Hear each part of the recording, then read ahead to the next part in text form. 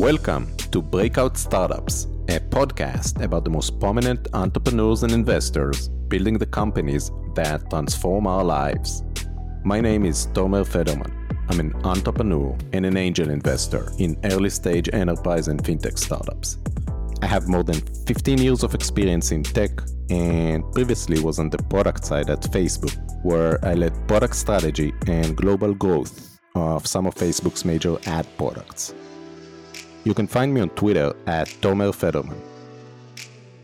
Before we begin, please note that this podcast is for informational purposes only. Nothing on the Breakout Startups podcast represents an investment or financial advice. Please do your own research. Also, if you like this episode of Breakout Startups, I'd really appreciate it if you can rate, review, and subscribe to the podcast. This only takes a few seconds and helps get the word out. Okay, let's do this. So today I'm really excited to welcome a special guest to the show, Rahul Vohra, the founder and CEO of Superhuman. Rahul, welcome to the show. Great, and thank you for having me. Why don't we start with what is Superhuman? Superhuman is the fastest email experience in the world. Most of our customers get through their inbox twice as fast as before, and many of them see inbox zero for the first time in years. So, Rahul, I guess the obvious question is, how is Superhuman different than both, I guess, the free and the paid versions out there? Sure. And for folks that don't know, Superhuman is not a free product. We charge $30 per month for Superhuman, and everybody pays. There's no free trial. There's no freemium tier. And I always say the same thing when I'm asked a question like this. Before you figure out pricing, you must first figure out your positioning. And we started with this really wonderful article by Arielle Jackson, Positioning Your Startup is Vital, Here's How to Nail It. And she advises using a formula like the following. Essentially, it's a little bit of a Mad Libs or a template game. And it goes, for a target customer who has a statement of need or opportunity, your product is in a category that has some kind of key benefit. And unlike competing alternatives, there is some primary differentiation. And she gives the example of Harley-Davidson. So the example goes, the only motorcycle manufacturer that makes big, loud motorcycles for macho wannabes, mostly in the United States, who want to join an era of cowboys in a time of decreasing personal freedom. So we thought about this hard for Superhuman, and we met up with Arielle, who, by the way, she's super awesome. We did further reading. In particular, the book Positioning the Battle for Your Mind was very helpful. So we started to ask ourselves questions like, are we the Ford of email? Not really. Are we the Mercedes or the BMW of email? Not quite, but it in some way is getting there. Are we the Tesla of email? And that's getting a lot closer. And in 2015, so 5 years ago now, we came up with the following positioning. For founders, CEOs, and managers of high-growth technology companies who feel like their work is mostly email, Superhuman is the fastest email experience ever made. It's what Gmail could be if it were made today instead of 15 years ago. And unlike Gmail, Superhuman is meticulously crafted so that everything happens in 100 milliseconds or less. And we, of course, have since expanded beyond that very tightly defined target. But the point is, when you hear that positioning, it's clear that Superhuman is a premium tool for a premium market. And only once you've understood your positioning can you then move on to pricing. And one of the best books on this topic is a book called Monetizing Innovation by an author, Madhavan Ramanujan. Now, Madhavan covers a lot of ways to develop pricing, and we use one of the easiest methods, which is the Van Westendorp price sensitivity meter. Essentially, you ask your users 4 questions. Number 1, at what price would you consider Superhuman to be so expensive that you would not consider buying it? Number 2, at what price would you consider Superhuman to be priced so low that you would feel the quality couldn't be very good? Number three, at what price would you consider Superhuman to be starting to get expensive, so that it isn't out of the question, you'd have to give some thought to buying it, but you would buy it anyway? And number four, at what price would you consider Superhuman to be a bargain, a great buy for the money? Now, most startups go after fourth question. You do the survey, it's really interesting. You can plot it on a graph, look at the intersections, take the median answer to question four. That's what most startups would do. But we are a premium startup going up against a free incumbent. And so the price point that supports that position is actually the third question. When does it feel expensive, but you'd still buy it anyway? And you could imagine that Tesla did this with the Model S also. Now, for us, the median answer for the third question was, in fact, $30 per month. And that's how we picked our price. Interesting. So I want to get back to the price for a second and how you got to $30. But before that, so you mentioned you basically consider yourself to provide the fastest email experience out there. And I think you also talk about helping users get to inbox zero, right? Why are these so important? I mean, why, when you use other services, even if they're a bit slower, like why is that important? And maybe if you can talk also, Raul, about who is this important to, who your target audience is. We built Superhuman for the kind of people for whom email is work and work is email. And that is a surprisingly wide category of people. It turns out there are 1 billion professionals in the world, and on average, we do 3 hours a day of email. Now remember, that's the average professional, so there are plenty who do even more. Now the core value proposition is that you get through your email twice as fast, and that translates into saving many hours per week. So the question to ask is, who would benefit from getting many hours per week back to be able to either do other different kinds of work or to do things outside of work and become a more full and complete and balanced human being?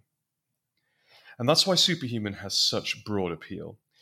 Now, it started off in Silicon Valley, of course. It started off with tech founders and VCs, because tech founders and VCs do an especially large amount of email. But it always comes back to the notion that it's for anyone who does a lot of email who wants to get time back.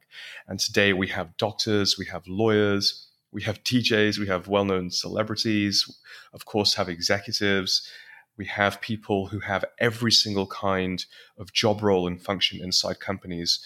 The thing that unites all of these folks is that they do a ton of email for their work. Yeah, that makes sense. And how does that differ between mobile and desktop? It's roughly speaking the same. I mean, a lot of people send more email from the desktop than from the phone. That is the most common outcome. But there are 15% of people who, so to speak, are mobile whales. They are a mobile-centric emailer, and they have demands out of their mobile email experience, much like what most of us would have from our desktop email experience. And at Superhuman, we don't try and say, well, you have to do it on desktop or you have to do it on mobile. In fact, we pride ourselves on having created a mobile experience where you can actually get work done. For example, we have a really powerful feature called snippets. You can think of these as canned responses or templates on steroids. They don't just do one thing, which is insert text. They can do multiple things. They can reply, they can forward, they can add people to CC, they can BCC the CRM, as well as typing out your email. Now, most companies would just build that on desktop. But on Superhuman, you can use your snippets on the go, on the phone, super fast, and with just one hand as well. So we really don't draw the distinction. We try and make people twice as fast wherever they are. How did you get the idea for Superhuman? What inspired you to start the company? So I think to understand this, we have to go back to 2010, when I founded my last startup, Reportive. Some people might remember that as the first Gmail plugin to scale to millions of users. It showed you everything about your contacts right inside your inbox. When people emailed you, we showed you what they look like, where they work, their recent tweets, links to their social profiles. That company grew very rapidly, and less than 2 years later, we were acquired by LinkedIn. And at LinkedIn, we ran all of our email integrations. During those 4 years, I developed a very intimate view of email and how professionals do it. I could see Gmail getting worse every single year, becoming more cluttered, using more memory, consuming more CPU, slowing down your machine, still not working properly offline. And on top of that, people were installing plugins like ours, Rapportive, but also Boomerang, Mixmax, Clearbit, you name it, they had it. And each plugin took those problems of clutter, memory, CPU performance offline, and made all of them dramatically worse. So we decided it is time for change. We imagined an email experience that is blazingly fast, where searches are instantaneous, where every interaction takes place in 100 milliseconds or less, an experience where you never had to touch the mouse, where you could do everything from the keyboard and fly through your inbox, an experience that just worked offline so you could be productive anywhere, and an email experience that had the best Gmail plugins built in natively, and yet somehow was still subtle, minimal, and visually gorgeous. And with that, we built Superhuman. And that was the vision from day one back in 2014.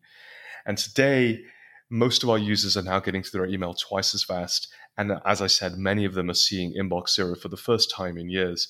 And we, in fact, just wrapped up an analysis, so I can share those numbers. 36% of our users now hit Inbox Zero within the onboarding itself. And more than half of all of our users hit Inbox Zero within 4 hours of starting to use the product.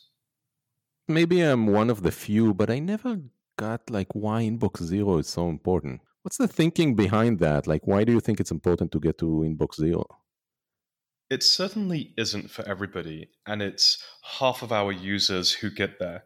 But if you were to ask those half of those users what lets them sleep at night, what lets them feel like they're on top of things, how do they prevent things falling through the cracks, they would say it's that they maintain Inbox Zero. If you were to interview them further, you would find that they all share the following 3 attributes.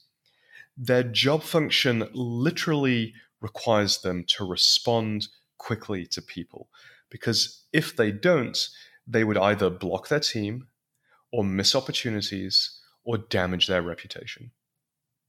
And that's true in a lot of different job functions, whether it's the founder running the company, the investors on the board, the salespeople who have to get back to leads, or recruiters trying to hire, or customer success, or a solo entrepreneur, or indeed, as I mentioned, doctors or lawyers or any other kind of professional. They all share this unique thing that getting back to people reliably, quickly is super important. And for that kind of personality, that kind of persona, Inbox Zero can be a tremendous uplift in terms of productivity and also stress relief and maintaining equanimity. So one of the things I was curious about asking you, Raul, and that I really like about what you're doing is I know you've talked previously about being a gamer at heart, and it seems like you've incorporated a lot of game design principles into Superhuman. Can you talk more about that? Sure. It all starts with the question, how do you design a good game? And I have been obsessed with this question for my entire life. As a kid, I learned how to code just so I could make games. And before I was a founder, I worked professionally as a game designer. And as a founder, I've gone deep into the principles of game design. As it turns out, there isn't really a unifying theory of game design. To create games, we need to draw upon the art and science of multiple fields: psychology, mathematics, storytelling, interaction design, to name just a few. And at Superhuman, I've now whittled this down to 5 factors to consider. Number 1, goals. Number 2, emotions. Number 3, controls. Number 4, toys. And number 5, perhaps one of the most important of all, flow. And at Superhuman, when we're designing our product, even when we're designing our whole customer experience and journey, we consider each of these factors very carefully. And we've developed principles around every single one of them. Interesting. How do you view differently, I guess, game design as opposed to gamification? Like, can you talk about the differences and why one is maybe more important than the other? Sure. So game design is not gamification. It is not simply taking your product and adding points, levels, trophies, or badges. And 10 years ago, gamification was a really big deal, but it didn't work. And to understand why, I think we really have to understand human motivation. And there's a wonderful experiment that shows this. In the 1970s, researchers from Stanford recruited kids aged around 3 to 4 years old. Now, all of these kids were generally interested in drawing. Some kids were told they would get a reward, a certificate with a gold seal and a ribbon. Some kids were not told about any reward, so they did not expect one or even know of one. Each child was invited into a separate room to draw for 6 minutes, and then afterwards they would either get the reward or not. And over the next few days, the children were observed to see how much they would continue to draw by themselves. Here's the thing. The children with no reward spent 17% of their time drawing, but the children who expected a reward, they only spent 8% of their time drawing. In other words, the reward had halved their motivation. So what's happening here? So researchers differentiate between intrinsic and extrinsic motivation. With intrinsic motivation, we do things because they are inherently interesting and satisfying. With extrinsic motivation, we do things to earn rewards and achieve external goals. And that's the problem with rewards. They massively undermine intrinsic motivation, and that ultimately is why gamification does not work. When gamification does work, the underlying experience was already a game. So my advice to founders and builders listening would be, don't try and add gamification to your product. Instead, approach it with the entire toolkit of game design. And is that also how you were able to get the word out? I mean, obviously, you've done an incredible job in creating a lot of buzz around Superhuman, getting a lot of traction. Can you talk about how you did that and how you created that initial interest in the product? There are different phases for different times in the company. In year one, and this is what I advise every founder I work with to do, the most efficient thing is to inject yourself into the news cycle that's relevant to your company. For example, we had started Superhuman around the 2014 2015 timeframe. Around that time, Dropbox had acquired Mailbox for north of $100 million, and it was an eye-opening acquisition not only because of the price, but because Dropbox had really only been publicly launched for about a week before this happened. So everyone's attention was on Mailbox. And it, of course, changed the face of mobile email. We all got introduced to swipe to archive as a result. A short year later, and Mailbox was shut down. Wow, big news. And this was something that sort of shook the industry because we could all see it coming. We could all see it happening. I took it upon myself as a founder who had started a company, who'd sold it successfully to LinkedIn in the space of email, to write my perspective. So I wrote what is still one of the most widely read articles on how to survive an M&A process, how to not only get through an acquisition, but to thrive in an acquisition. And I wrote that on my Medium. I had it syndicated to one of the most popular Medium publications, also had it syndicated out to the wider press. And as a result of that article, was able to attract north of 10,000 signups to our waitlist back in the day. And that kind of put us on the map and got the signups ball rolling. Now, in year 2 onwards, the strategy really does depend on your product. But for Superhuman, we've always had 3 core pillars of growth. We've had press, we've had content, and we've had virality. So the example that I just described was content. And I've tried to write a really groundbreaking article or come up with something very new and very fresh every single year. In that first year, it was how to survive and thrive in an acquisition. Then, of course, a year or 2 later, I wrote that really great piece on product market fit, which is still the most widely shared entrepreneurship article. This year, it was the most widely shared entrepreneurship article last year as well. And for those that don't know, I'm happy to talk in more detail about it now. But essentially, I go in depth to provide an algorithm for how you can iterate your way towards product market fit. And that has driven many tens of thousands of more signups towards Superhuman as well. And more recently this year, I've been talking about game design. So over the course of the last few years, I've had 3 very clear topics that I've been able to talk about at length because they are interesting to our target market. So that's the pillar of content. In addition, there's been virality. Of course, there is the sent via Superhuman email signature that you may have seen at the bottom of folks' emails. It turns out that that still works, even now, decades after companies like Hotmail have come and gone. And that sent via Superhuman signature accounts for more than 10% of all site traffic. And then finally, of course, there's good old-fashioned press. We're in the press, very fortunate to be in the press a lot for a company of our size. And I think that's just because email is one of those things where every single person can relate to the problem, and it's a perennially mediagenic issue.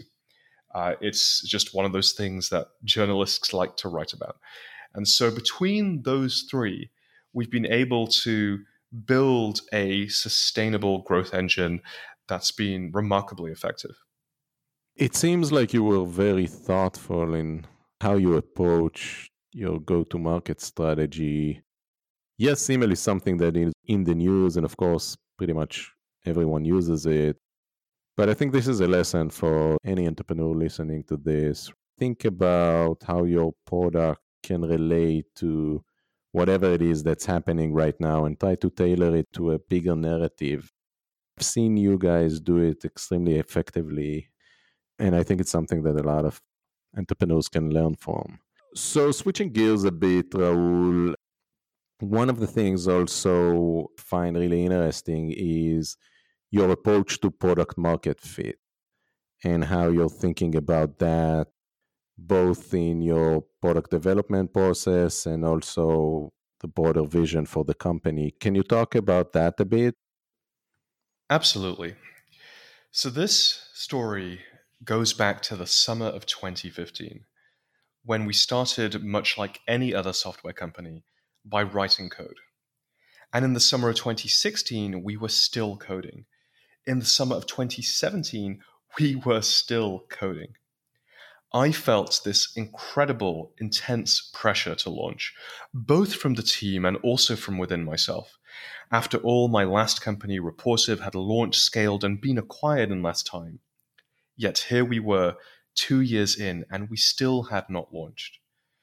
But deep down inside, I knew, no matter how intensely I felt pressure, a launch would go badly. I did not believe we had product market fit.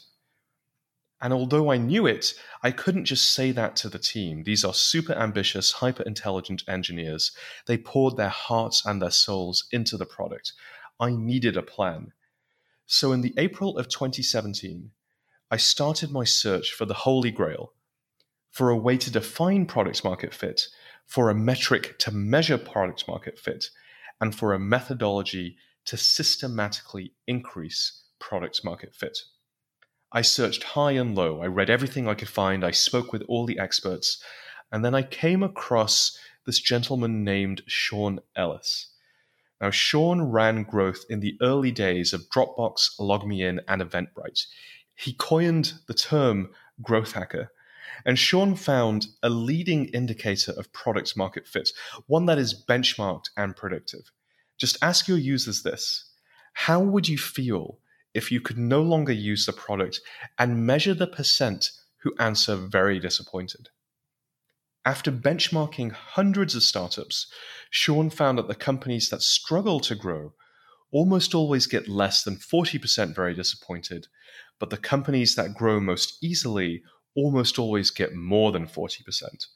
If more than 40% of your users would be very disappointed without your product, you have initial product market fit. Now, this metric is more objective than a feeling. It predicts success better than Net Promoter Score. And it's not only the best way to measure product market fit, we used it to develop our very own product market fit engine. And with this engine, we now have a methodology for systematically increasing product market fit. And it even automatically generates our roadmap for us, a roadmap that is guaranteed to increase product market fit. And for folks listening who'd like to learn more, like I mentioned, I've actually written this up in great detail. Just search for Superhuman Product Market Fit, and you'll find a whole algorithm for helping you figure this out. And there's also a great new startup called Viable Fit, which has taken the product market fit engine and actually turned it into a product that can help you run this process as well. And what was it in the early days that you changed and then you felt like you finally hit product market fit? Well, there is no silver bullet, but the framework will work. The key that I found is to spend roughly half your time doubling down on the things that users love, and half your time systematically addressing the objections that users have. If you only double down on the things that users love, as vision-driven teams tend to do, then you won't increase the percentage of people who would be very disappointed without your product. You won't increase the set of people who love your product, because objections hold back the rest. If you only systematically address objections, as feedback-driven teams tend to do, then a competitor will eventually overtake you, because what a competitor will do is address those objections but do the special stuff that you do better than you do it. And so the optimal strategy is to spend half your time doing the things that make you special and half your time addressing the feedback that you're getting. Now, in our case, the things that make Superhuman special, it turns out, were things like its speed, its focus, the fact that it has a wonderful and an amazing set of keyboard shortcuts. You can do everything from the keyboard, that people were getting through our email twice as fast. Even the visual design, the aesthetics. So ever since we started doing these surveys 5 years ago, we've been doubling down on those facets and have a really big lead in those areas. But, of course, there was just a set of things that was systematically holding people back. Way back when we did the surveys for the first time, it was that we didn't have a mobile app. Well, of course, we've since addressed that. We now have a really great mobile app. But then you enter the long tail where it gets less obvious and more interesting. Things like, your search is great, but I wish it worked better in the following fashion. Or, I'd really like a way to do lightweight calendar management from my inbox. Or, I'd like slightly better attachment handling in the following ways, or the following integration. And then what do? Well, you just systematically work down that list. And if you do both of those activities, you will increase the set of people who are very disappointed without your product. In other words, you'll increase the percentage of people who love your product. And at the end of the day, that's what we need to do in order to get to that 40% threshold, at which point we can start to invest significant resources into growth. So during these early days when you were waiting to release that initial version of Superhuman, it doesn't sound like you've made any significant pivot or anything like that. You just felt like you didn't have enough of the in-demand features in order to go live? Sort of. I wouldn't recommend significant pivots to folks who do this survey and they find that their product market fit score is in the realm of, let's say, 15 to 25. It's quite common that the first time you do this survey, it's in the realm of, let's say, 20 to 25. My perspective is that the score is eminently iterable from there. You can iterate your way from 20, ours started at 22, to 40% plus over the course of perhaps 6 months to a year. If, on the other hand, your score was significantly lower, if you were looking at 5 to 15%, then I might suggest a hard pivot. Then I might suggest trying to find something entirely different. That makes sense. So I want to go back, Raul, to a couple of things you said earlier. First, let's talk about pricing for a second. How did you get to that $30 price point? What was the process that you went through in order to determine that's the right price? So it goes back to that Van Westendorp survey. And in late 2015, we asked 100 of our earliest users those 4 questions. So to recap them again, at what price would it be so expensive you wouldn't buy it? At what price is it so cheap so that you also wouldn't buy it because you'd be worried about the quality? At what price would it start to feel expensive, but you'd still buy it anyway? And at what price would it be a bargain, a great buy for the money? Now, for us, the median answer to that 4th question was around $10 to $15. That's where people would say, oh, Superhuman is a really, really great bargain. But if you are building a premium product, if your positioning is high end, if you can legitimately claim to have the best product in the market, why would you price your product that way? Most other companies don't. We oriented around the 3rd question. It starts to feel expensive, but when you think about it and you weigh up the pros and the cons, you would still buy it anyway. The median answer for that 3rd question for us was $30 per month. Now, when you do this survey, you can do lots of exciting things with the data. You can plot, for example, the cumulative distribution of answers. And so you can look at the intersection between, let's say, the line that describes your product being so expensive that people wouldn't buying it, and the line that describes your product being a bargain for the money.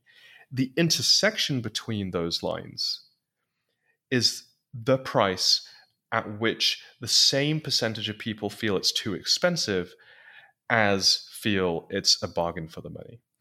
And so by plotting these things, you can find these interesting price points, these interesting inflection points.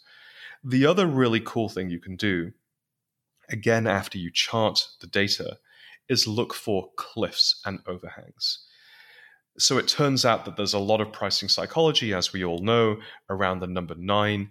The number of people who might buy something when it's priced $99 compared to the number of people who might buy something when it's priced $100 is quite different. And so there is probably a cliff around there for a certain type of product. And you would see that on this chart as a jump in, let's say, in terms of the number of people who find it so expensive they wouldn't consider buying it, perhaps around the $90 to the $100 mark. You want to do these questions so you start to understand the psychology of buying behind your product. And there's a lot of intuition here. It's really difficult to just know. And so the best way to start to wrap your head around this is to ask the questions, collect the data, chart it, and then see where these cliffs are, see where there's price elasticity, and see where the lines intersect each other. Again, that sounds like a really thoughtful way to get to that answer. So the second thing I want to circle back to, Raul, is that waitlist approach. I think by now, correct me if I'm wrong, you have around 350,000 users signed up to the waitlist. Is that right? It is. At this point, it's north of 360,000 people. That's crazy. So I guess the question is, why do you have a waitlist? Is that in order to create some sort of, fear of missing out, or a feeling of scarcity, or is there another reason why you've decided to take that approach? I think our waitlist is widely misunderstood. People often assume it's to create some kind of sense of false scarcity. What it is actually is that we are laser focused on making sure that we can deliver a groundbreaking, truly delightful experience for every single one of our users. What folks may not know is that for every single user, we do a live concierge one-to-one onboarding. That means that when you sign up for Superhuman, you get to spend time with an expert in email, a guru of productivity, who's going to look at how you do your email today and show you how to do it twice as fast inside of Superhuman. Now, many people have said that's unscalable. Surely Superhuman cannot continue to do this. But this is our thing.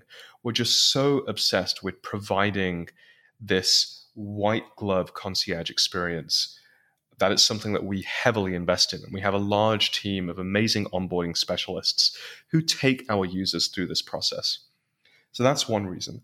The second reason is that we want to make sure that the product experience itself is perfect and that it's not going to let you down. In fact, it's going to do the opposite and create amazement, joy, and delight. And if there's a reason why we think that it might not be ready for you yet, we'll ask you to wait and circle back.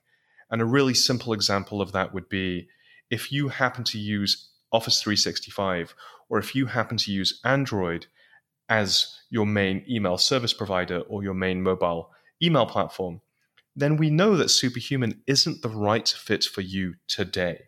But we are building those things. And towards the end of next year, when we hope to have them done, we'll circle back and say, hey, we're now ready for you. And we have a great onboarding specialist who's going to walk you through how to use this product. Get ready to save hours per week. And so that's why we run the waitlist process. Got it. So every single user that signs up for Superhuman goes through that onboarding process. That's right. Every single one. How long is the onboarding itself? Can you expand a bit more about what exactly happens during that onboarding experience? It typically takes around half an hour. It takes place over Zoom. Usually, but not always, the screen is shared. I would say that takes place in 99% plus of all calls with the onboarding specialist. The onboarding specialist then looks at how you have your Gmail configured or how you use Mail app or whatever other email program that you're using, understands your email workflow, understands a little bit about your job, your role, because every function uses email quite differently. And then, of course, gets you going inside of Superhuman. And we configure the product to be perfectly personalized to your needs.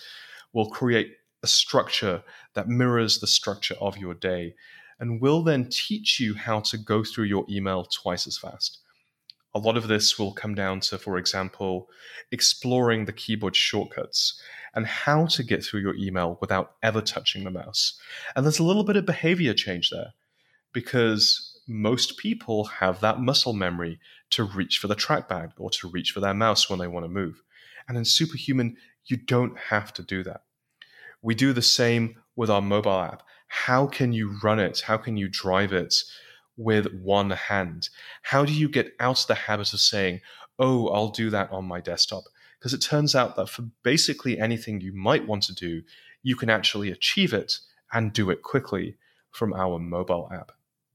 And then finally, we'll help wipe the slate clean in terms of inbox zero. So there's a lot of people who have aspiration to get there, but they feel it's impossible because they may have hundreds of thousands or millions of emails in their inbox. And so we'll wipe the slate clean.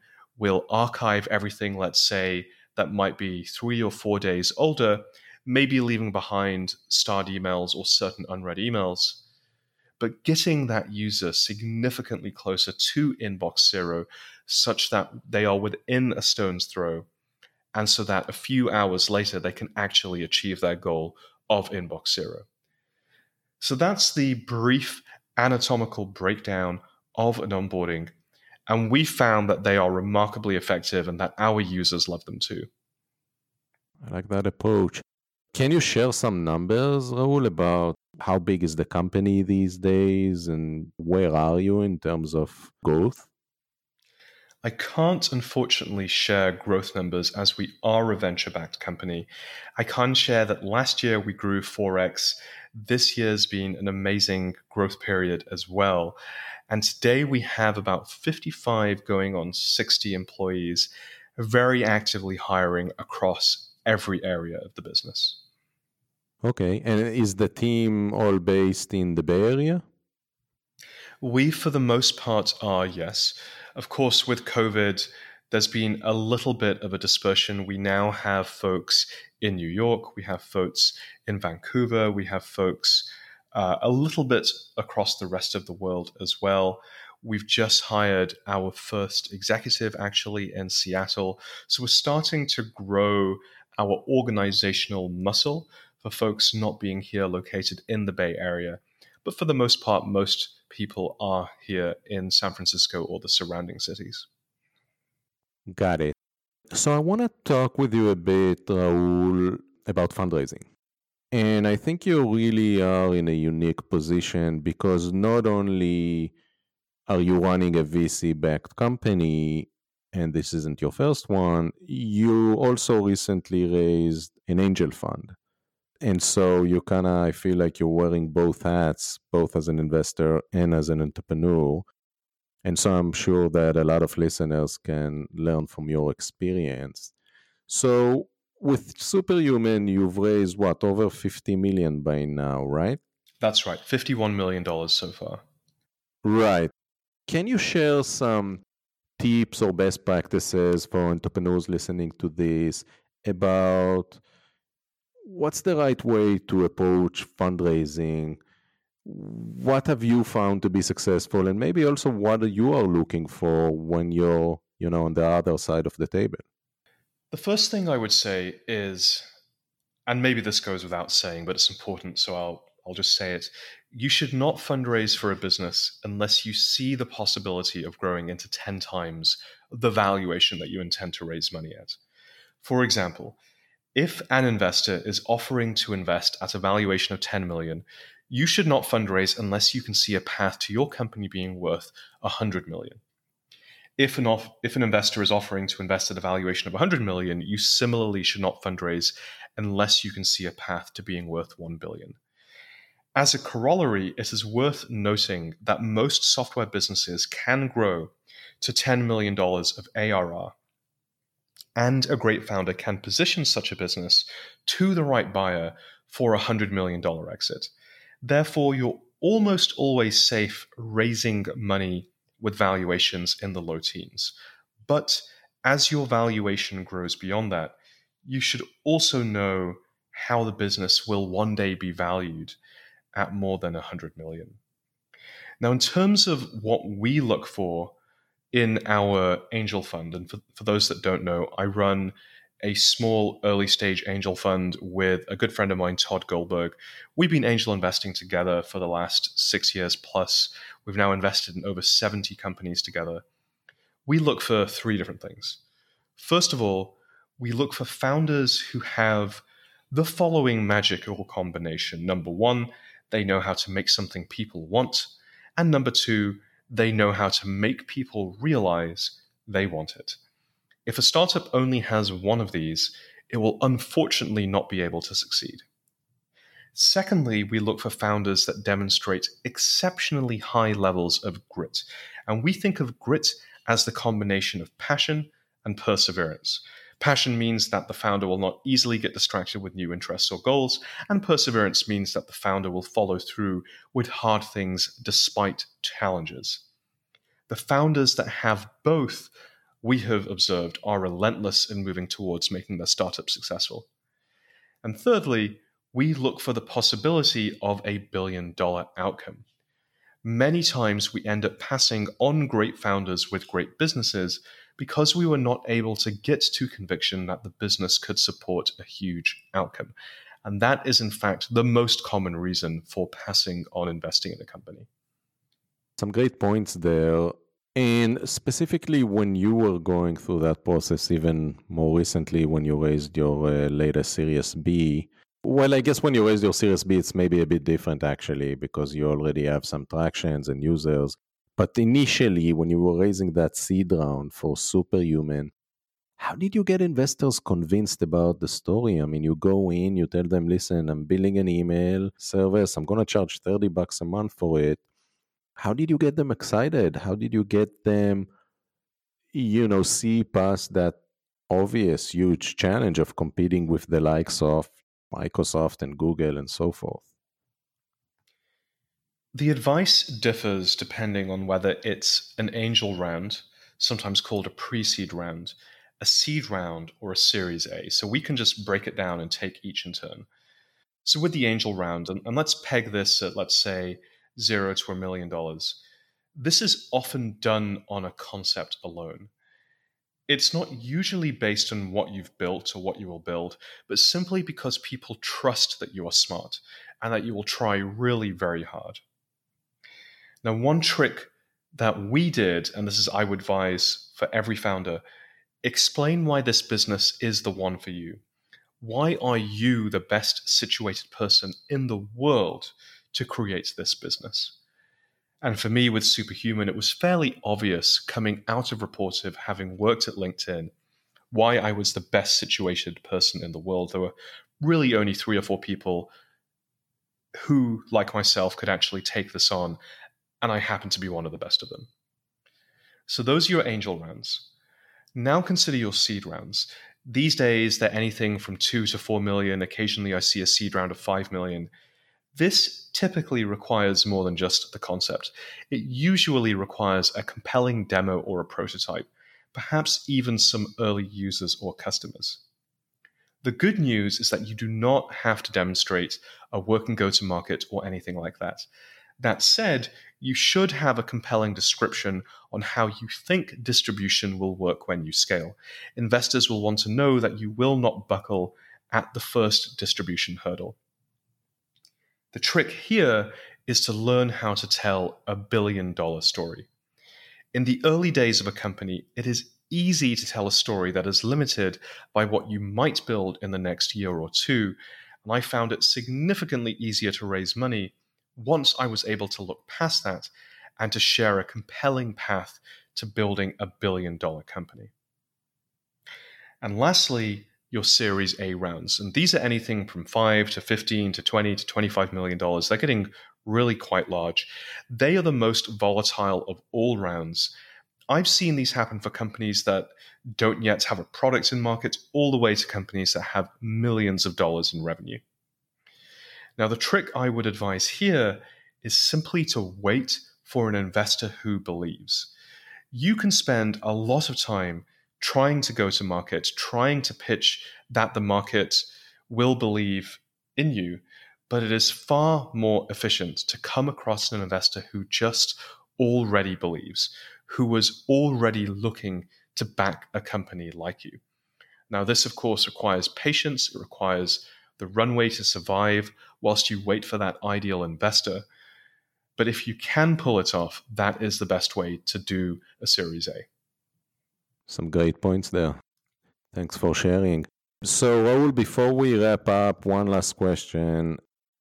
What are you excited about these days other than Superhuman and your fund? Any, either a specific company or even more broadly, like a market trend that you're following closely? Yeah, great question. I'm really excited about a number of different trends happening in the broad market of software, and that these are things that I think have been spurred or accelerated due to COVID and the resulting remote work phenomenon. So I can mention 3 companies that I think are really interesting. One is a company called House. The second is a company called Daily, and the third is a company called Descript. So House is super, super interesting. They make, for folks that don't know, a low alcohol by volume aperitif, and they're able to actually sell this direct to consumer. So, of course, when COVID hit, We've all been at home. There have been various levels of curfew. Bars and restaurants, for the most part, have been closed. And so people were getting a little bit stir crazy. Where did they go out for a drink? How did they relax with their friends? People ultimately ended up starting to drink at home. But then how do you buy that alcohol? And for a period, there was just this, it was really difficult. And it turns out that certainly in America, it's very difficult to mail order alcohol, to directly buy it as a consumer, because of distribution laws and because it depends on the way that the alcohol was made and the ABV, the percentage of alcohol in the product. Now, what House have found is essentially a loophole because what they're creating is derived from grapes, but they're also making an aperitif that is delicious by itself or can also mix into a cocktail. And they've found this incredibly fast-growing business that is perfectly timed for a period of the world where we want to be able to drink cocktails at home, but we also don't want to get drunk and we want to be healthy. And also it's really hard to buy. And so it's just a perfect company for the perfect time. So that's one example. Another example is because we're all now working at home, every single software company is thinking about how they add video collaboration to their tool or to their product. And there's this very exciting company called Daily that in one click lets you add video calling, video collaboration to your product. And I actually don't know of a company that isn't considering adding that kind of a feature to their tool. They are also seeing phenomenal growth. The third, and this is my favorite new tool, and this is in the category of creator tools, is Descript. It's an incredible piece of audio and video editing software from Andrew Mason, who folks may remember as the founder of Groupon. And the amazing thing about Descript is that it works like a doc. You can record your podcast, your video, you can instantly see a Google Doc-like transcription of what was just said. And like in a Google Doc, you can actually select a piece of text, comment, and collaborate super easily with anyone else in your team. But here's where it gets mind-blowing. You can also select a piece of text and hit delete, and it will magically remove that piece of audio or video. You can automatically remove all filler words like and ah, and you can even type in what you wish you would have said, and it will generate the audio in your voice as if you would have said it. And they call that last feature overdub. So if you produce audio or video, I highly recommend checking out Descript. If you're looking to add video to your product, video calling, video collaboration, check out Daily. If you're looking for something to drink that's delicious, check out House. And of course, way back when in the call, I mentioned Viable Fit. If you are a founder or an entrepreneur and you're looking to get to product market fit, check out viable.fit. And finally, I would be remiss if I didn't say, if you are a founder, an entrepreneur, an investor, a manager, or someone who just does a lot of email, check out Superhuman. Now, we do, of course, have a waitlist, 360,000 people, like we've discussed. But what I will do for the community is if when you sign up, where we ask, how did you hear about Superhuman, you mention this podcast, we will jump you right to the front of the line. And so we'll get you onboarded as soon as we can. Wow, that's a big statement. There you go. So, Raul, fantastic list, first of all. And also, thanks for coming on the show. I thought you brought up some excellent points. So really appreciate you taking the time to share your insights. Great, and thank you so much for having me. Thanks for listening. If you like this episode of Breakout Startups, I'd really appreciate it if you can rate, review, and subscribe to the podcast. This only takes a few seconds and helps get the word out.